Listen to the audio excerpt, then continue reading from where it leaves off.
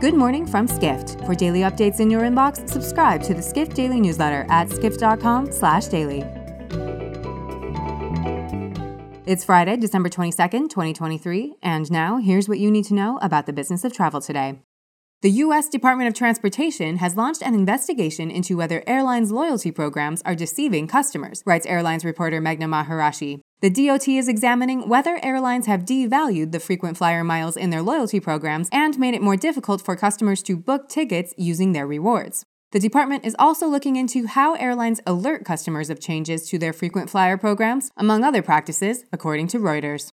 Next, Skift will release its 11th annual Megatrends, trends poised to shape the year in travel, next month. So how did this year's Megatrends play out? Executive editor Dennis Shaw takes a look at 5 of them. Skift projected that India would become the new China in terms of emerging as Asia's largest outbound tourism market. Indeed, several destinations have recently granted Indian nationals visa-free entry to help boost visitor numbers from the booming market. In addition, Skift's projection that generative artificial intelligence would transform travel marketing is holding up. Shaw cites Trivago using AI to launch a new marketing campaign that features just one actor speaking several languages.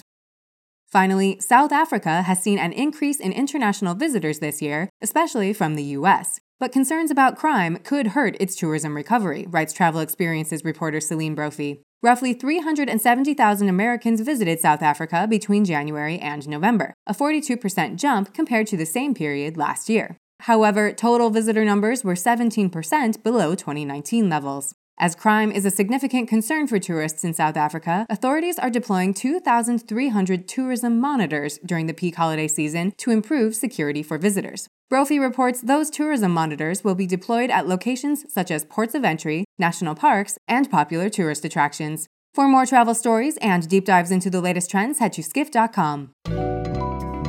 To find these stories and more insight into the business of travel, subscribe to the Skift Daily newsletter at skift.com/daily.